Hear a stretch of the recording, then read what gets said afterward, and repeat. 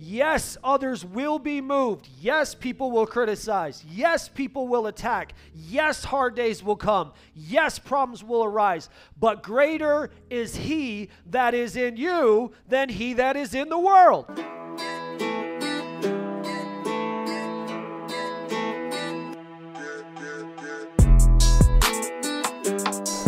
Hey, what's up? My name is Jason. I'm the pastor of Church in the Wild. Thank you for joining us in the Wild, where we have sermons, conversations, interests, all the things that make us who we are. Thanks for jumping on here. You matter. It's going to be a fun day. We'll have bounce houses. We have games and food. It's just going to be a really fun day. That begins Wildlife Week. So July 12th, we do a cleanup day. July 13th, I got to remember all these, is the Amazing Race. July 14th, we're doing a drive for Out of Darkness. And so that is a place where women who are trafficked are able to go and escape traffickers and have a safe place to hide. So we're giving them food, we're giving them water, we're giving them hygiene products. All the list and all the sign-up sheets are at the front desk. And so if you're interested in any of those, please let us know. Please sign up. On July 15th, we will be going to Detroit. There's a mission trip there. July 16th, we will be doing a drive-in movie for kids here. So families, parents, you can either stay with your kids or you can go on a date. It's up to you. July 17th is a worship night. I am looking forward to that. We're inviting all kinds of people, and we're just going to worship all together. We're going to take communion in the middle of it and just spend the evening worshiping. July 18th, you already saw, is Baptism and Dedication Day. So please sign up for any of those. All right, Acts chapter 7, verse 54. Now when they heard these things, they were enraged, and they ground their teeth at him.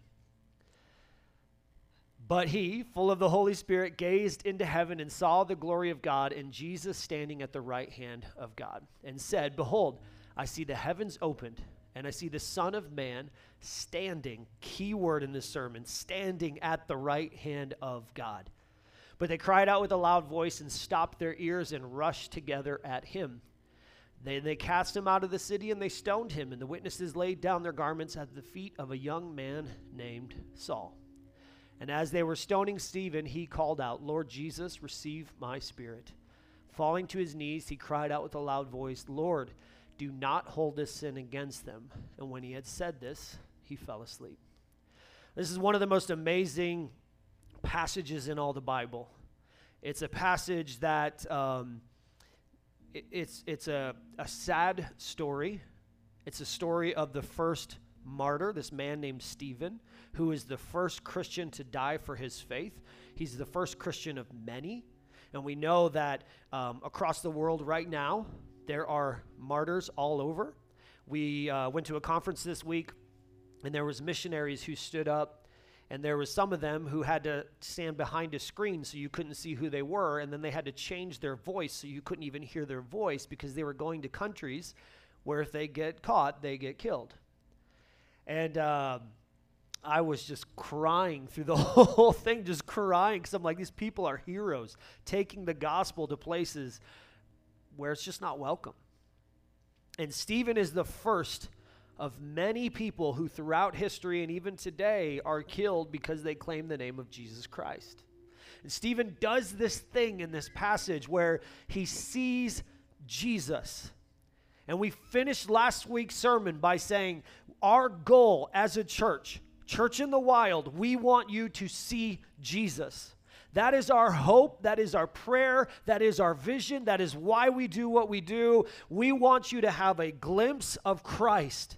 Even if it's just a small amount of time in a week full of self and chaos and confusion and culture, we want you to see Christ for just a short moment. And we want the Holy Spirit to indwell you, and we want him to fall fresh on you, and we want to worship Christ and gather together and see him for who he is. And I believe that as part 2 of this sermon, when we see Christ for who he is, people are going to be moved. But number 1, you will be moved. I believe that if you see Christ for who he truly is, you will be moved. Stephen sees Christ And the Bible says he fell onto his knees.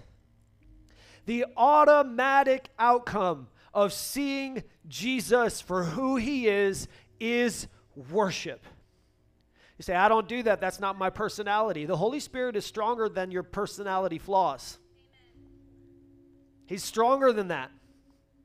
We often use our weaknesses as well. I don't do that for God, but the Holy Spirit's greater than those things. I was talking to some people today. I was talking to Caitlin, and I said, I'm trying this sermon by memory to make my brain start to remember things. So I just have no notes. I'm just trying to remember it because my memory needs to improve. And she said, well, don't you get nervous? I said, no, I don't get nervous in front of people, but put me in a room with one person, and I'm terrified. Like, what do you want to talk about? Like, I just get so scared. I was like, dating was very uncomfortable for everyone when I was like, hi, I'm Jason. What do you do? Like, it's just so awkward. I get so nervous around one person, but speaking in front of people is natural. But listen, God overcame that, fortunately, and gave me my wife, or else she just put up with me being awkward, one of the two. He can overcome these things. I believe that we don't worship like we should because we don't see him like we should. Sometimes it takes 4, 5, 6, 7 songs for us to begin to, oh man, yeah, God is good. You're right. Sometimes it takes a whole sermon. We listened to, I think, 8 sermons in a row this week, and there was like 2 songs in between each sermon, and about halfway through, I was like, man, God is good. And sometimes it just takes a long time to get there.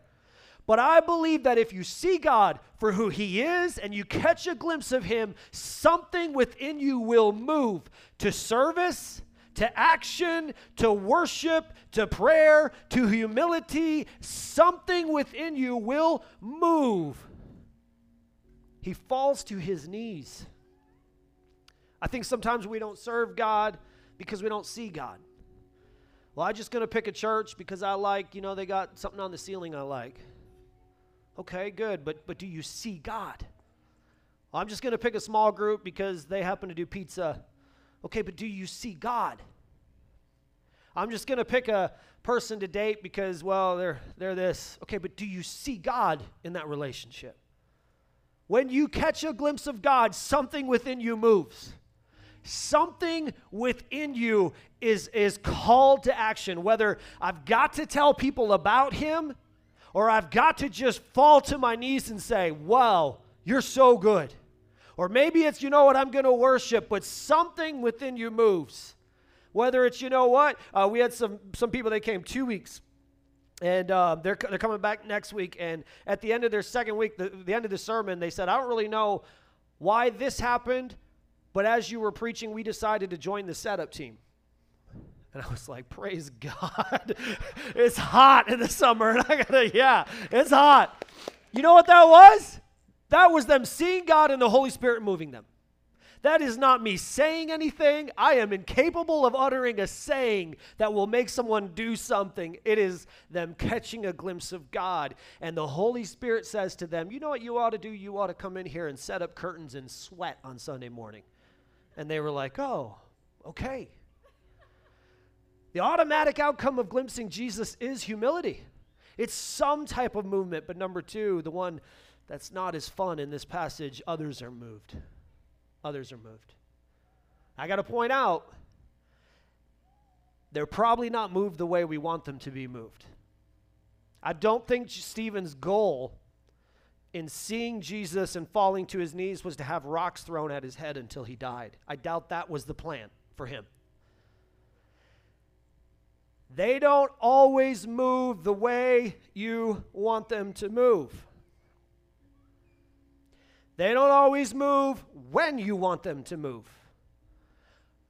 But do something for God and people are moved. One way or the other, it's going to happen.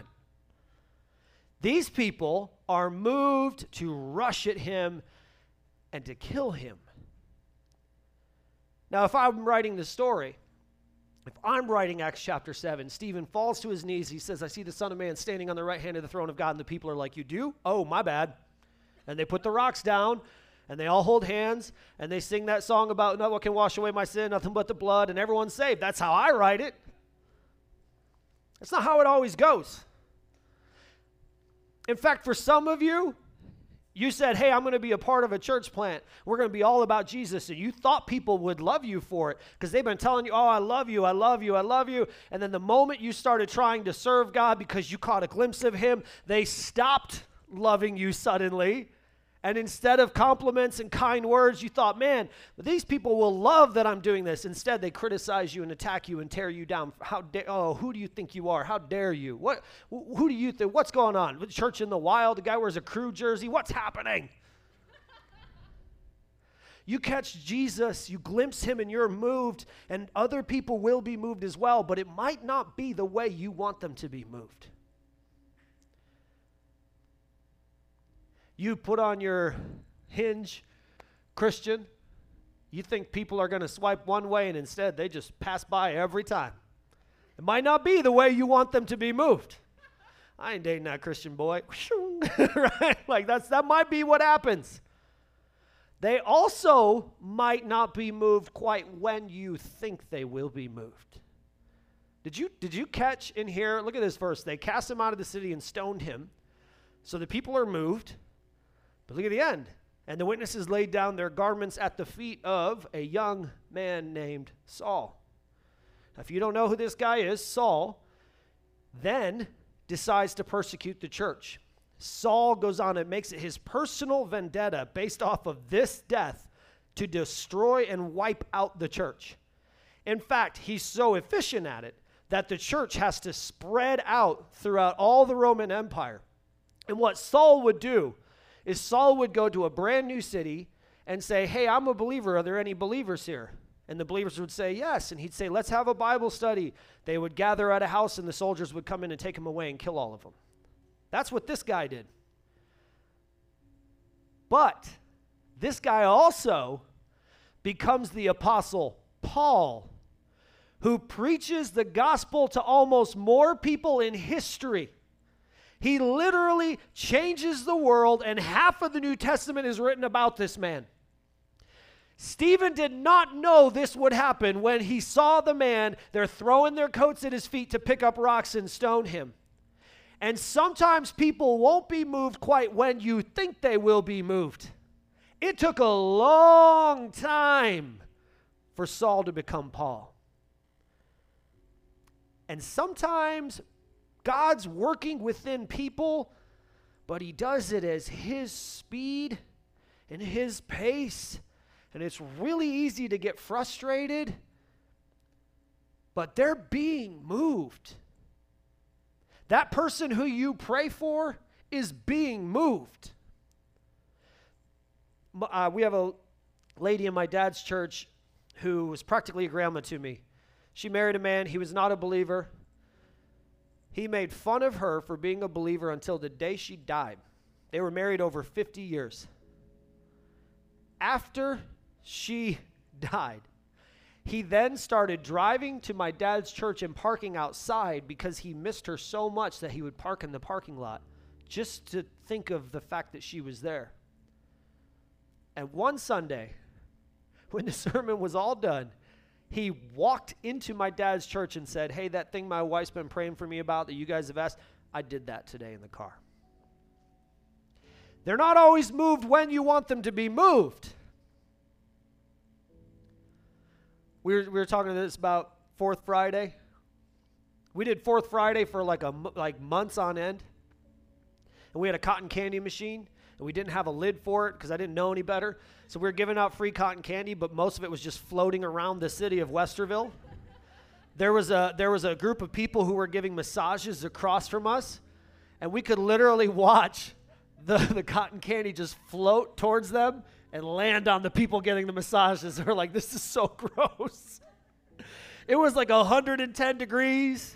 I mean, it was hot, cotton candy everywhere. I would go home from that and be like, man, ain't nobody coming to church from this. What are we doing? Did you know for 2 years no one showed up from Fourth Friday? And in the middle of a pandemic, Nick and Jessica Stacy walked into church and said, yeah, we met you at Fourth Friday and we joined your church because of that. They're not always moved when you want them to be moved. Bryce and Rosie, who are very sadly moving to LA, came because of a 4th of July parade. Can I just tell you what that parade was like? One of us had a brilliant idea to give out freeze pops. Great idea. So we bought every freeze pop at Meijer, Kroger, and Walmart. Every one. They are still in Aunt Andy's freezer. Because they all melted on the way to the 4th of July parade. So then we had to go buy all the candy at Meijer, Target, and Walmart. It was so hot that we had members just like slowly, like our section of the parade just got longer and longer and longer. And I thought, man, people are only laughing at us. No one's coming. We're giving out like melted chocolate. Here you go, kid. Come to our church. It's not happening. And Bryce and Rosie came later because of the 4th of July parade. They're not always moved when you want them to be moved. Here's the temptation. We live in a microwave culture. So we think if we go to church, God's going to bring the guy of our dreams to church. And he will, but not always at our speed. Saul didn't just get saved. You know what? This guy, man, he's a hero of the faith. I'm going to believe like him. Saul didn't even get saved later. Saul got saved after murdering countless people. It took a long time for the Holy Spirit to live in him. But he was moved nonetheless. You're praying for people. You're wondering why they don't like you. You're wondering why God hasn't brought you that one. It's Father's Day. Happy Father's Day. I would not trade my daughter, who we had on God's time, for 7 kids on my time. God moves at his speed. And sometimes it's not always how we think it should be or at the speed we think it should be, because God moves through people and they don't always move when we want them to move. I'm going to give you one more illustration of this before we move on to the next point. Last summer on this day, we reopened. Pre-COVID, we were averaging 110 people. We reopened with 23 people. Those garage doors were open. It was like 127 million degrees in here. People brought their own chairs. Kids were running around. We didn't have the backdrops up. We didn't have any of that up. We just knew God wanted us to reopen. So we reopened, and I thought for sure, man, God's going to bring people. And he did. But it wasn't quite what I thought. I thought once people hear that we're open, the whole world is going to rush back to church, because I was, quite honestly, dying for church. I couldn't do another online service. I couldn't do it. I just couldn't. I was craving community. And I thought, well, we'll be so full we can't keep people in here. It's a year later and we're full. It's not always when we think that they will be moved. Sometimes people move at God's space and at his pace, and it's not always what we think.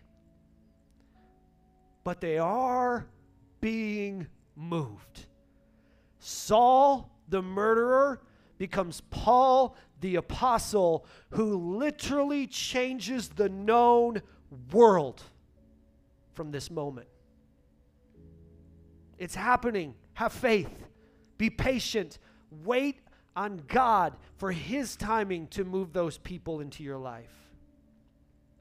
Thirdly, Jesus is moved. Jesus is moved. I did a little teaser of this last week. Acts chapter 1, verse 8, Jesus ascends into heaven. From then on, in the New Testament, Jesus is always, always, always mentioned as being seated at the right hand of the throne of God. And there's a reason for that. Because when you're seated, your job is done. My dad would come home, we would be hauling wood or baling hay, and I knew I would watch my dad, and if he sat in his chair, I was like, oh, we're good for the rest of the day. Whew, we've been hauling wood, we've been baling hay, we've been taking care of animals. If he sat in his chair, the job was done. Acts chapter 1, verse 8, Jesus ascends into heaven, and the Bible all through the New Testament says he is seated at the right hand of the throne of God because his job is done. He has paid the punishment for your sins. You are forgiven. The price is paid. The debt you owe is paid for. His job is done. But in this passage, Stephen says, I see the Son of Man standing at the right hand of God. This is the only mention in the New Testament of Jesus being standing after he ascends into heaven.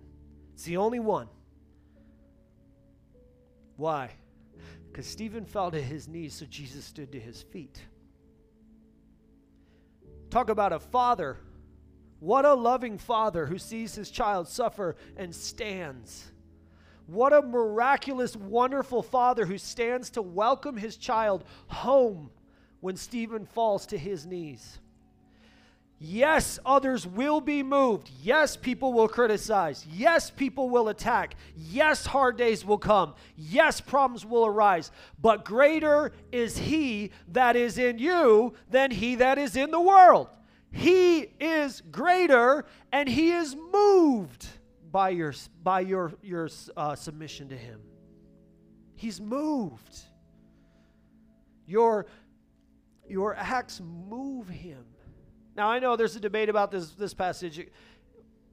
The debate is that is Jesus moved because Stephen fell to his knees, or is Stephen just finally aware that Jesus is moving? But either way, Jesus moved.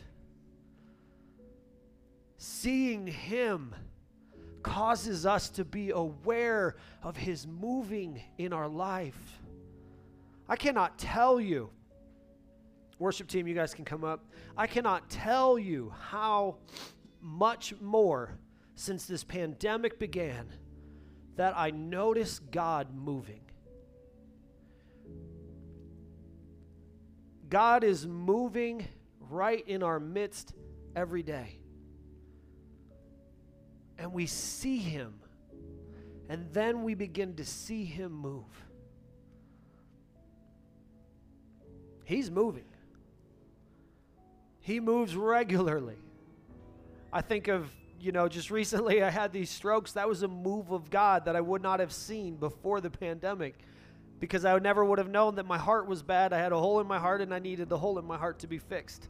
I would not have known that if not for God to move in a way I didn't want him to move. And all throughout this process, I've been pretty frustrated with how slowly the doctors are moving, but they're moving. And God is moving. And seeing him makes me aware of just how much he's doing in our lives. You're a miracle. You're here today because God moved to bring you here. God moved in a specific individual way to get you into this chair by design for a reason. He moved. There are no accidents with God. You are not an accident. You are on purpose. You were created fearfully and wonderfully and with a beautiful purpose. And the Holy Spirit empowers us to fulfill that purpose when we see God for who he really is. So I'm going to ask you to stand to your feet. I'm asking you to bow your heads and close your eyes. Where are you? I mean, really, truthfully, where are you with this? Are you seeing God? When's the last time you've been aware of his presence? When's the last car drive down 36 where all of a sudden you saw the sunset and you thought, God, you're our creator? When's the last time some voice within you told you something and you thought the Holy Spirit is moving and you blessed someone? When's the last time you were aware that the blood of Christ paid the punishment for your sins? Are you seeing God? Are you moved when you see him? What is God asking you to do?